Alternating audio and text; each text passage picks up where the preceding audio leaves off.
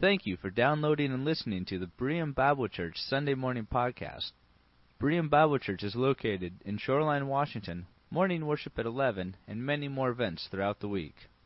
For more information, please visit our website at www.bereanshoreline.org. So yesterday we were at our basketball league, and I was wearing my T-shirt, one of my T-shirts, and somebody asked me, what does that say on your T-shirt? And it says Shamaria, which is our last name, of course. And on the bottom it says Cousins Camp. Outwit, outplay, and outlast.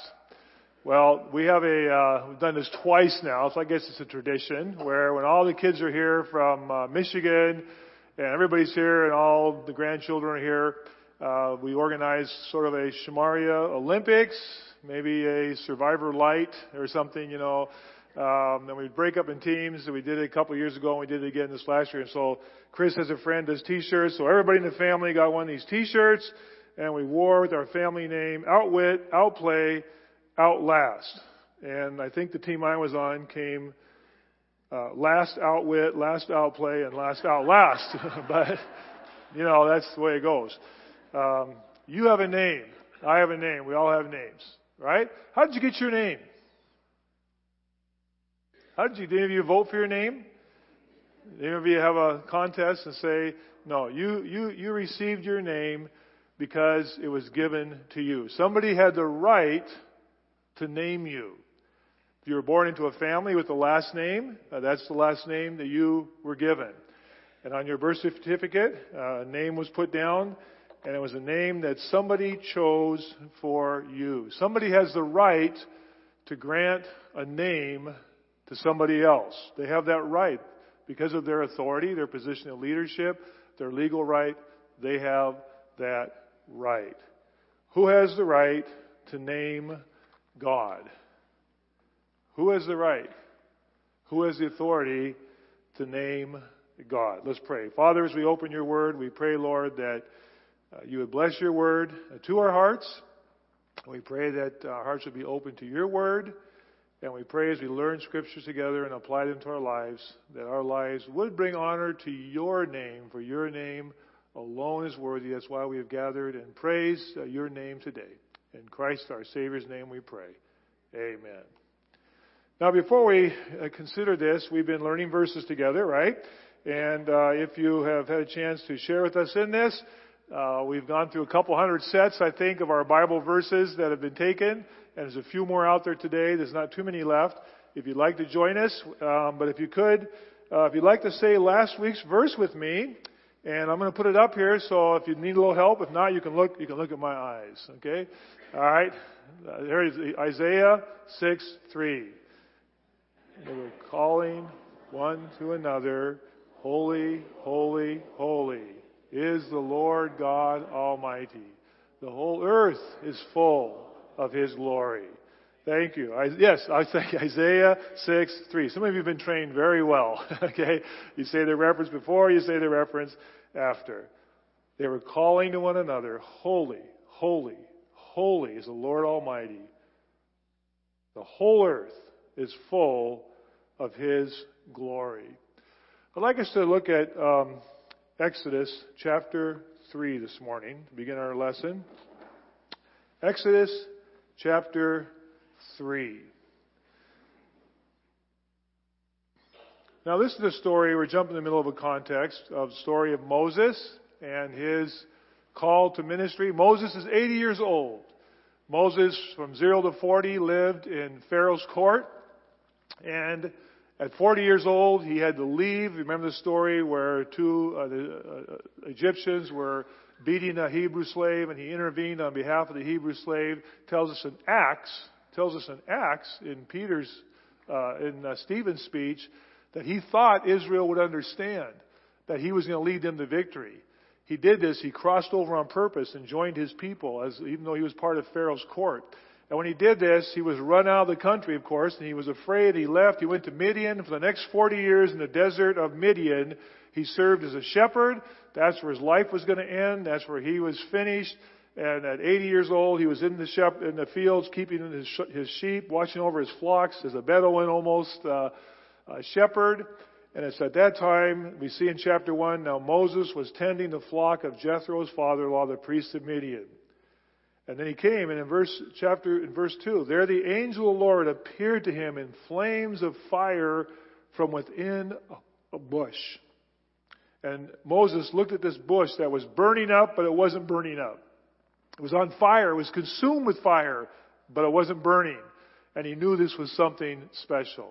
And the voice called from him from out of that bush and said, Moshe, Moshe, here I am, Lord, here I am.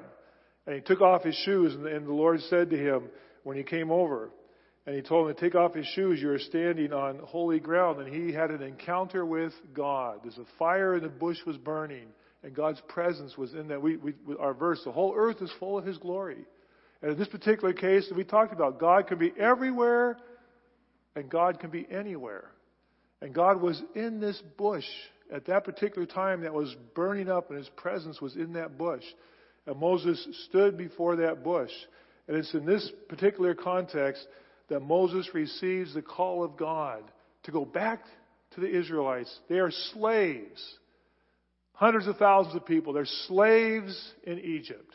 They have no power. They have no authority. They have no rights. They are slaves. The Egyptian economy is dependent on these slaves.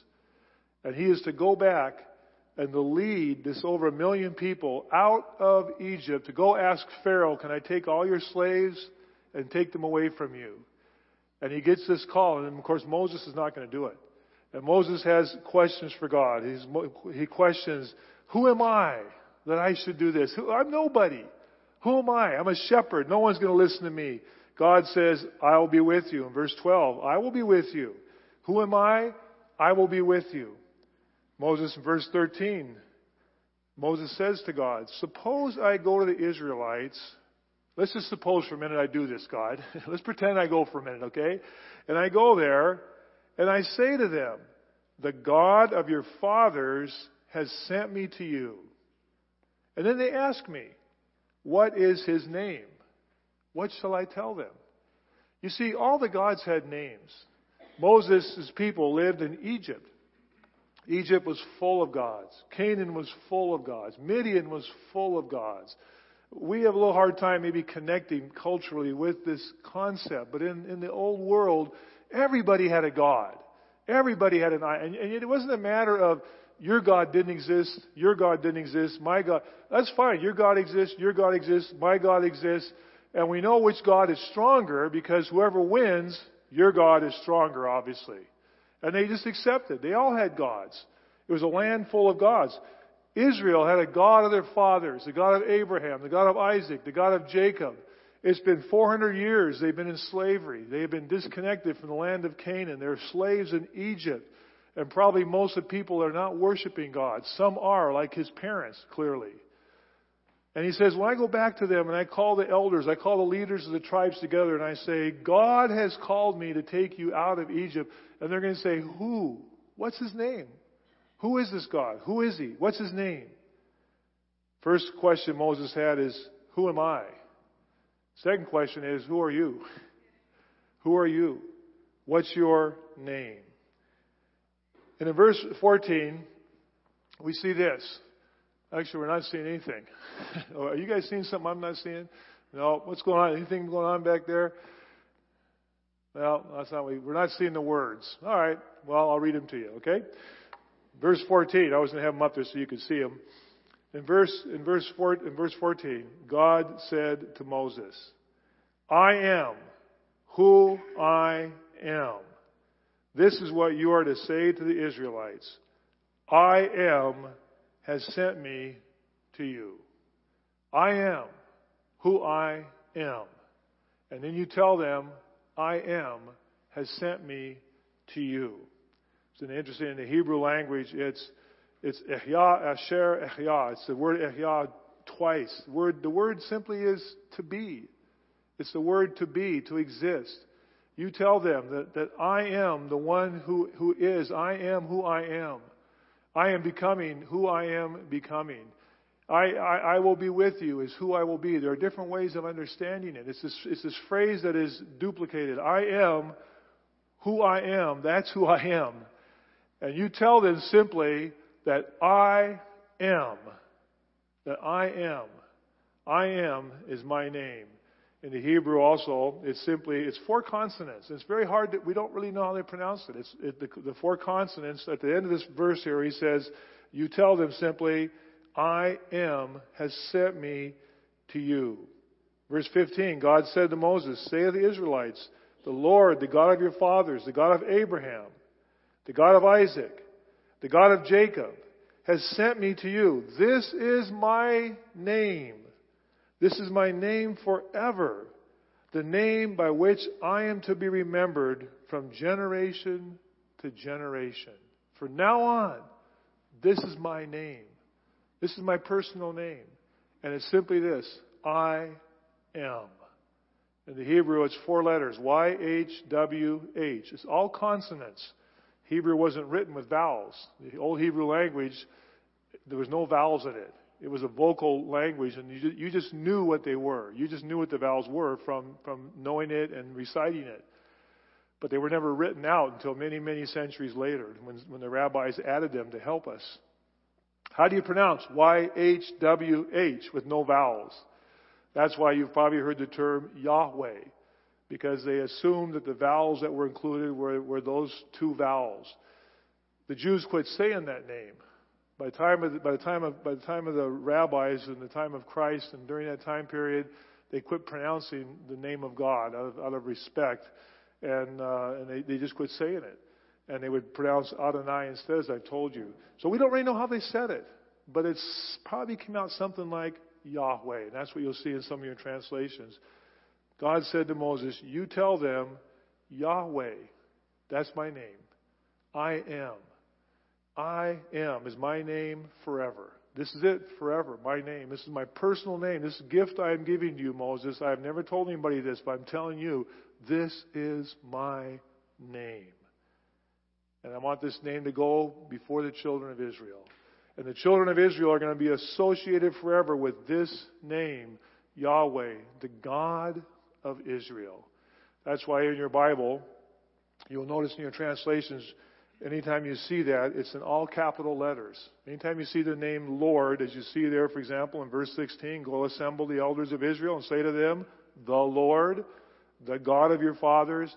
You see that in all caps, small caps like that, that indicates that's the Hebrew Yahweh. When it's capital L and small O-R-D, then it's Adonai, which is another name for Lord or Master. I am with you. And God was with him. It's interesting. He goes back to Pharaoh. And when he goes to Pharaoh and he says, "God, what am I going to?" Chapter 4, he continues his reason why he shouldn't go back. But he finally does go back. And in chapter 5, actually the reason he goes back is God says, "Moses, you're going back." And I told you before, but I still think one of the greatest titles ever written in a book was, "Here am I, send Aaron." Okay, right? Here am I, send Aaron, because like we saw last week in Isaiah says, "Here am I, send me." Moses says, "I'm not going." Finally, God gets angry. He says, "You are going, and Aaron's going to meet you, and he's going to be the spokesman because you refuse to go. You are going, Moses," and he goes. And in chapter 5, it says, afterward, Moses and Aaron, after they talked to the leaders of Israel, they went to the Pharaoh and they said, "This is what the Lord God of Israel says. Let my people go, so they may hold a festival to me in the desert." Now look at Pharaoh's response. Pharaoh didn't say, "Yahweh doesn't exist." No, what Pharaoh says is, "Who is Yahweh? I've never heard of him. Who is Yahweh that I should obey him? And I should let Israel go? I do not know Yahweh, and I will not let Israel go."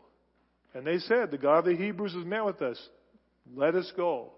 And the king of Egypt says, "No, you're not going anywhere." And of course, then the contest takes place between God and Pharaoh. And it is a contest between God and Pharaoh. And for the next year, over a year, the land of Egypt is devastated by the plagues. And the plagues, each one of those plagues, many people have done study on this, each one of those plagues takes place on one of the gods of Egypt. The land of Egypt had many gods: the frogs, the cattle, the sky, everything. There were all these different gods represented, and each plague was a plague upon one of their gods.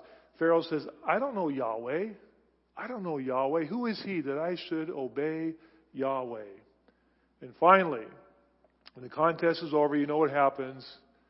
They let the Israelites go. And then he relents, but then he changes his mind, and his army is drowned in the Red Sea, and Israel is free to go out to the desert to worship Yahweh, their own God. He's the God of the universe. We've seen that in our verses, right? His glory fills the entire earth. His glory fills the world. His grace and truth fill the world. His mercy fills the world. And He also is their special God. He has called them to Himself to be His chosen people, to represent Him. They are to represent God and their lives, their nation, their people, by keeping His laws, by obeying Him, by doing the things God has laid out for them. They are to represent God. They are to be the face of God, if you will, to the people as they look upon Israel and see the children of Israel serving and representing Yahweh. I am who I am. I am present is who I am. I am present with you. I am your God is who I am. And I want you to turn this morning to Psalm 115. So in Psalm 115, we have the message of the psalmist, and we're going to talk about the contrast between the gods and their God, our God. I want you to look at Psalm 115, and I want you to look at verse 2. Why do the nations say, where is their God? Where is Israel's God? The response is, our God is in heaven. He does whatever pleases Him. But look at their God. Look at the gods of this world. Look at the idols. And look how the psalmist describes the idols. Their idols are silver and gold. They are made by the hands of men. They have mouths, but they cannot speak. They have eyes, but they cannot see. They have ears, but they cannot hear. They have noses, but they cannot smell. They have hands, but they cannot feel. They have feet, but they cannot walk. Nor can they utter a sound with their throats. Who makes them will be like them, and so will all who trust in them. The idols that were created to represent their gods came in all sorts of various forms. These idols came in male and female. They came in animals. They came in representative of things in nature. But they all had one thing in common. They were manufactured by people who were made in the image of God, and they were worshipped, but they couldn't do anything. I mean, look, I was thinking about this list here, and I was thinking about the God. It begins just by saying, the nations say, where is their God? And the psalmist says, our God is in the heavens. Our God is transcendent in that sense, is that we don't see Him. He's in the heavens. He will manifest Himself. And we've seen this, how He manifests Himself. He manifests Himself to Moses in the burning bush. Later, Moses sees His glory as it passes by. We see the Lord Jesus Christ as the image of the invisible God. But He says, our God is in the heavens. And I want you to stop and think. Look at the description of these gods and think about the God of the Bible. Once again, back to verse 5. They have mouths, but they cannot speak. God spoke to Moses. You can't see Him. He's not an image, but He speaks. They heard His voice. Moses heard His voice. I don't know that Moses ever heard His voice before. How did he know it was God? He heard the voice of God. Abraham heard the voice of God. Adam and Eve heard the voice of God. He speaks. Their gods have mouths. They can't speak. But our God, He speaks. Their gods have eyes, and they can't see. But our God, the Bible says that God sees everything that is going on in the earth. The Lord says He sees every sparrow that falls to the ground. Their gods have eyes, but they can't see. Our God has eyes and He can see. They have ears, but they cannot hear. The Lord hears their cry. The Bible says their cry came up to God. He heard their cry. Their gods have ears, but they can't hear. But our God can hear everything. They have noses, but they cannot smell. The offerings, it says in the temple, were a sweet savor, a sweet smell to our God. He could smell them, but their gods could not. They have hands, but they cannot feel. And our Bible says that God created, He took Adam and Eve and He created Eve from the rib of Adam. He did these things. Moses was complaining to God, says, God, these people want food. They want food. And God says, I will give them food. And Moses says, God, where are you going to get food to feed 1 million people? Where are you going to do this? And you know what the Lord says? Moses, has the hand of the Lord been shortened? Since last time I did these miracles for you, has the hand of God? No, God can do these things. Their gods have hands, but they can't do anything. But our God can. Their God has feet, but they cannot walk. And our God walked in that Garden of Eden looking for Adam. Adam, where are you? Where are you? Their gods have voices. They cannot utter a sound. But our God, who made humanity in His image, and we think of the wonderful truth that our God has persona. Our God has personality. Our God is real. Our God is a personal God, but He is the God of the universe. And we were made in His image, and it has something to tell us about our God in some way. But instead, they carved idols, and they bowed down, and they worshiped these idols who they made in their image, who couldn't do anything. And the psalmist says, verse 9, O house of Israel, trust in the Lord. Trust in God. He is their help and shield. O house of Aaron, the high priest, trust in the Lord. He is their shield and help, their help and their shield. You who fear Him, trust in the Lord. He is their help and shield. The Lord remembers us and will bless us, house of Israel. This is our God. And so it takes us back to verse 1. This is our memory verse for this week. Our memory verse for this coming week, and this will be the last of our Old Testament ones here. We've been talking about the attributes of God. And this week, our memory verse, verse 1. Not to us, O Lord, not to us, but to your name be the glory. Why? Because of your love and your faithfulness. Not to us. We don't make gods in our image. We don't worship ourselves. We don't worship humanity. We should not worship humanity. Not to us. O Lord, Yahweh. You notice this in caps. Not to us, Yahweh. Not to us, but to your name, to your name, to your name be the glory. Why? Because of your love and faithfulness. The word here we've seen before. Your hesed, your faithfulness, and your emetz, your goodness. These two words they're overlapping. They go together. Really, I think the best translation has in mind this idea of God's faithfulness, His goodness, His kindness, which is His love. His kindness and love and faithfulness to you and to me, to Israel, to God's people. Why? Because He gave them His name. His name, I am who I am. I am with you is who I am. Yahweh, I am. And it's because of your name, God, that we are to represent to the world. Israel said, we want to bring glory and honor to your name. And in fact, this is the challenges that came to Israel. The challenge that came to Israel is God gave them His name, and they ended up not representing Him. Paul the Apostle tells us they profaned His name by their actions, by worshiping false gods. They were to represent God. They were to be His people, His chosen vessel. And God always maintained a remnant of those people that represented Him.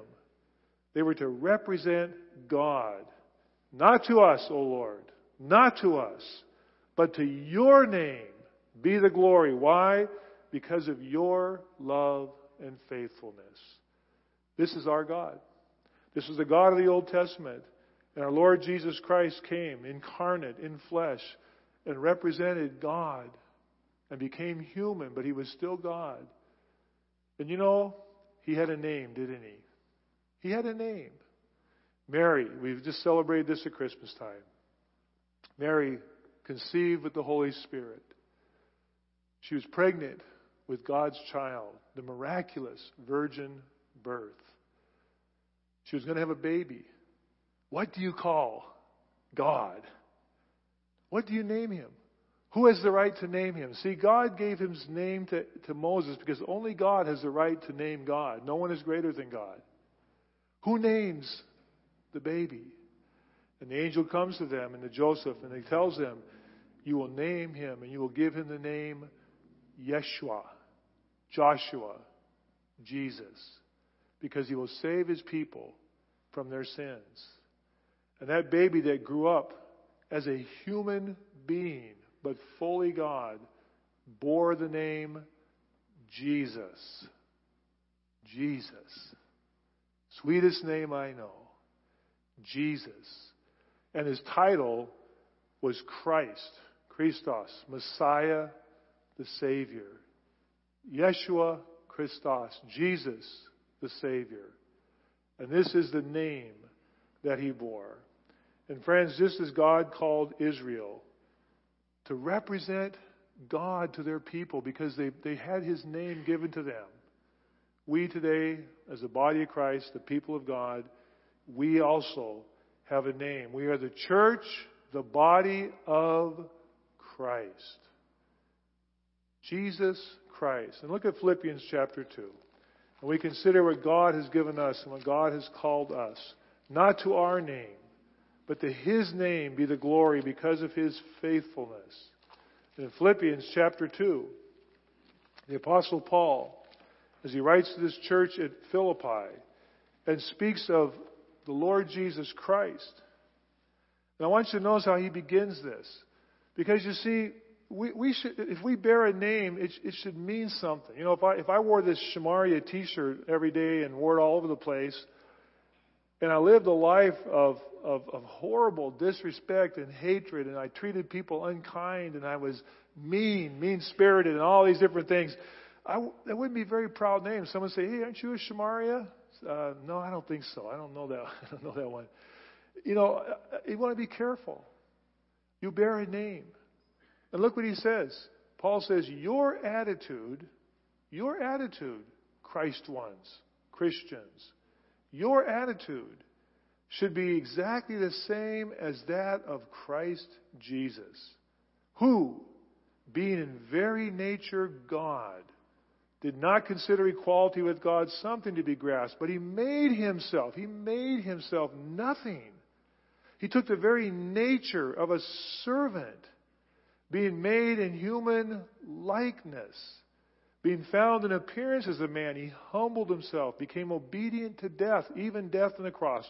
Therefore, God exalted him to the highest place and gave him the name that is above every name, that the name of Jesus, every knee should bow in heaven and on earth and under the earth, and every tongue confess that Jesus Christ is Lord to the glory of God the Father. We call ourselves Christ ones, Christians. That means we represent Jesus Christ. We bear his name. We bear his name. And our lives, as we learn the verse this week, my friends, our lives should be an example, not to us, but to his name should be all the glory. There's something about the way we conduct ourselves. There's something about the way we live. There's something about the way we love. There's something about the way we sacrifice. There's something about the way we share humility as Jesus Christ did.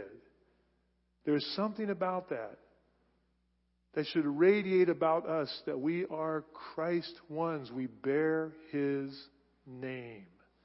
It is the only name. And the Apostle Paul says it is the name that is above all names.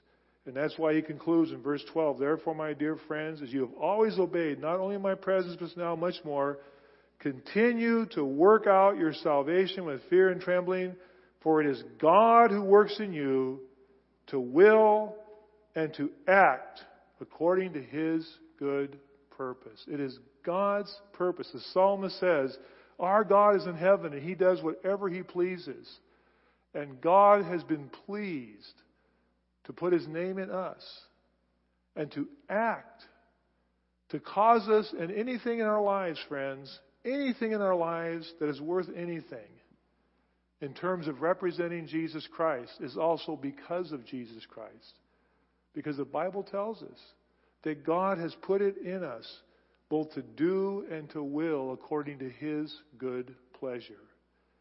Our lives should live out Psalm 115:1. Not to us, O Lord, not to us, but to your name be the glory because of your faithfulness and your goodness. And friends, that means in all aspects of life, the hardest things in life that God allows us to go through, the hardest, the most difficult things, the greatest joys in our life, everything about it should ultimately be part of bringing glory to His name and that God has manifested Himself in us. We have a wonderful high calling and privilege to serve the Lord, to walk with Him. And the Apostle Paul says that we are to have the same attitude of Jesus Christ. And friends, if we this week have that attitude, begin with those closest to us, in our family, in our neighborhood, in our schools, with those we rub shoulders with every day, if we begin at that place to have that humility and the love of Jesus Christ, His name will be lifted up. It's one thing to memorize the verses, but it's another thing to have them be a part of our life and to be used by God to remind us to live a life pleasing to God. What a privilege we have to bear the name Christ ones. Jesus Christ, King of Kings and Lord of Lords. Come and close this service with our final hymn this morning. We sing together. We lift our voices to God. We worship God and we lift His name every time we sing and join our voices. Let's lift our voices and worship the only name that is worthy of our praise. Would you please stand with us once again? Amen. Hallelujah. Amen. That song's got a beautiful message. Hey, can you put the second to last, the very last stanza before? Back up one more. That one there. Look at that. To write the love of God above would drain the ocean dry if that were the ink, nor could the scroll contain the whole, though stretched from sky to sky. We're talking about God's love, His faithfulness, and His goodness and kindness. Are you glad today God's been faithful to you? Can you say amen? Amen. God's been faithful to you. And God's going to be faithful to your children and to your grandchildren and to the next generation until He returns. God is good. He is good all the time. His name is the only name that is worthy of our praise and worthy of our lives to live a life that pleases God. Heavenly Father, we thank you so much. We are a humble people to think that you have chosen to put your name in us. Just as the sons of Israel bore the name of Yahweh, and we bear that name today. We bear the name Jesus Christ, Savior, for He shall save His people from their sins. Christ, the Anointed One. We are Christians. We are Christ ones. We are members of His body, the church, the body of Christ, which means we are members of one another as well. We are a family of God. And Father, we pray that our lives this week would bring glory to your name in the smallest thing, not just the big things, but in the smallest things, the smallest opportunities we have when no one else is going to know, to demonstrate your love and kindness that is worthy of your name. We thank you for drawing us together. We go forth into the mission field to serve and to walk with you. In Christ's name we pray. Amen.